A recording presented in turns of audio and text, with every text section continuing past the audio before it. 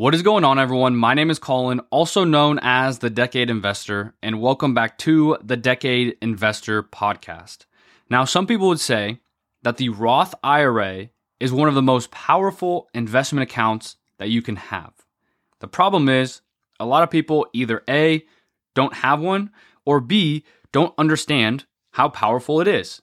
So in this episode, I'm going to walk through a high-level overview of what the Roth IRA is and a few things that make it so powerful.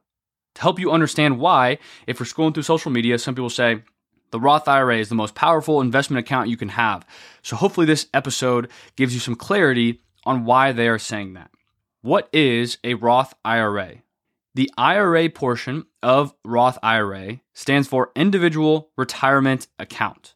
This means that you, as the individual, open up this account for retirement.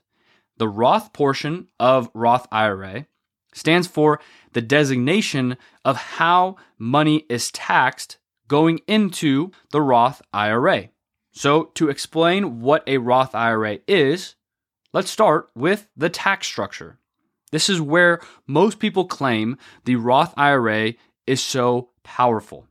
With a Roth IRA, the money that you contribute into it, meaning the money that you deposit into the Roth IRA, is post-tax money.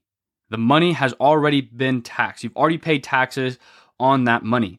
However, when your money grows, the earnings that you get grow tax-free.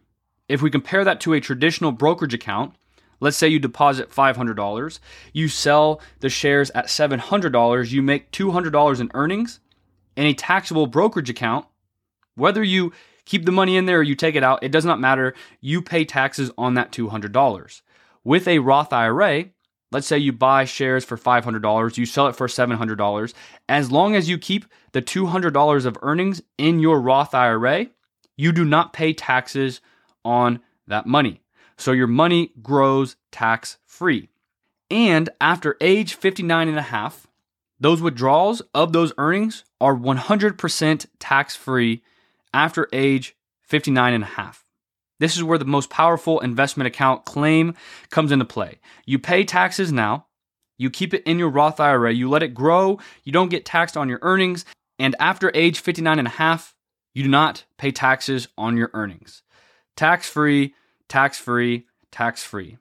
Now, the downside of this is if you do withdraw those earnings early, you will pay taxes on those earnings and a 10% penalty. This extra 10% penalty should de-incentivize you from pulling your earnings early from your Roth IRA. Now, another important note here is because the contributions you've made have already been taxed, you can take those out early without penalty or taxes, right? They've already been taxed. But the earnings, if taken out early, will not only be taxed, but also be penalized at a 10% extra cost. I basically say that to say, if you open up a Roth IRA, do not pull your earnings early unless you want to pay taxes and be penalized, which definitely takes away the purpose of the Roth IRA. The next important thing about a Roth IRA is contribution limits. The US government knows how powerful a Roth IRA is because they're getting the taxes on your $6,000 or whatever you're investing. But over time, and as long as you don't touch it until 59 and a half or older, you don't pay taxes. So there's limits to how much you can contribute to a Roth IRA. I'm currently recording this on February 20th, 2024. So the tax year 2023 is still open. So I'm going to go over 2023 limits, and then I will go over 2024 limits. For 2023, you can put in up to $6,500 until April 15th, 2024. Or if you are age 50 or older, you get what they call a catch-up contribution. So you can actually contribute $7,500 into your Roth IRA.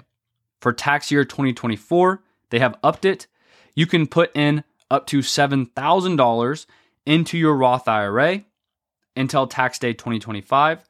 Or if you are age 50 or older, you can put in $8,000 into your Roth IRA.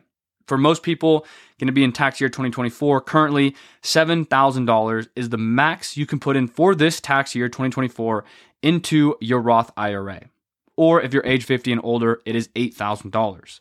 Now, with that being said, because the US government knows it is powerful, there are certain income levels that may not allow you to contribute to a Roth IRA. But do not fret, there is something called a backdoor Roth IRA. This is something for an entirely different episode, but there are income levels that may not allow you to contribute to a Roth IRA.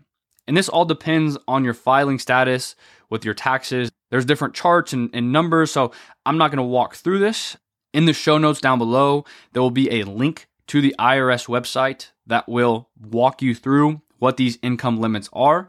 But just to give you a little bit of understanding, if you are single, head of household, or married filing separately, for tax year 2024, the Roth IRA income limits starts to phase out at $146,000 a year. If you are married filing jointly, that starts to phase out in 2024 at $230,000 a year. So there's a lot more to it, but if you're around that $146,000, $230,000 range, depending on how you're filing, whether it's single, head of household, or married filing jointly, you might not be able to contribute the max amount to your Roth IRA, but do not worry. There is something called a backdoor Roth IRA. That is an episode for a different time, or consult a financial professional if you have questions about that. But I say all that to say there are contribution limits and income limits to a Roth IRA. The final thing that I want to talk about here is with the Roth IRA. Remember, IRA stands for Individual Retirement Account. You get to decide what you want to invest into. If you have a 401k through an employer, you probably know that you go to your 401k, they just tell you these are the investments that you can buy, right? These types of mutual funds or index funds. There's maybe only a few, maybe there's a handful of some, but they decide what your options are. With a Roth IRA, since you as the individual has opened up that retirement account, you get to decide what you want to invest into. Now, doesn't mean you can invest into everything, but you get to decide what you want to invest into. Low cost index funds, sure. Mutual funds, sure. Individual stocks, sure. You get to decide. So the Roth IRA, at a synopsis of this episode, taxes, pay your taxes now on your contributions, keep it in your retirement account, your money, your earnings grow tax-free, and after age 59 and a half, your withdrawals are tax-free as well. Contribution limits for tax year 2024, you can put in up to $7,000 per year, or if you're age 50 and older, you get $8,000 per year. There are income limits that may not allow you to invest into a Roth IRA. You get to control your investment decisions. And one more thing here. When you open up that Roth IRA and you deposit $7,000 or whatever it is, that does not mean you are invested. Now you have to actually go in there and buy something. Buy an index fund, buy a mutual fund, buy an individual stock. You actually have to go in and buy something. Just because you open up a Roth IRA, just because you deposit $700, whatever it is, it does not mean you are invested. That is not the final. The final is actually going in there and buying something. So do not forget to do that. If you open up a Roth IRA, just because you open it and deposit money, it does not mean you are invested. So hopefully this episode brings you some clarity when you're scrolling through social media or you're talking to people and they say, yeah, the Roth IRA is very powerful. Now you know why. My name is Colin, also known as the Decade Investor. I hope you enjoy this podcast episode. More educational because it's important to understand different account types. I'll go through a 401k episode very, very soon. It might already be out depending on when you're listening to this. But thank you all for listening. If you enjoy the show, be sure to share with a friend and rate it 5 stars. It helps it tremendously. But thank you all for listening, and I'll see you in the next episode. Goodbye.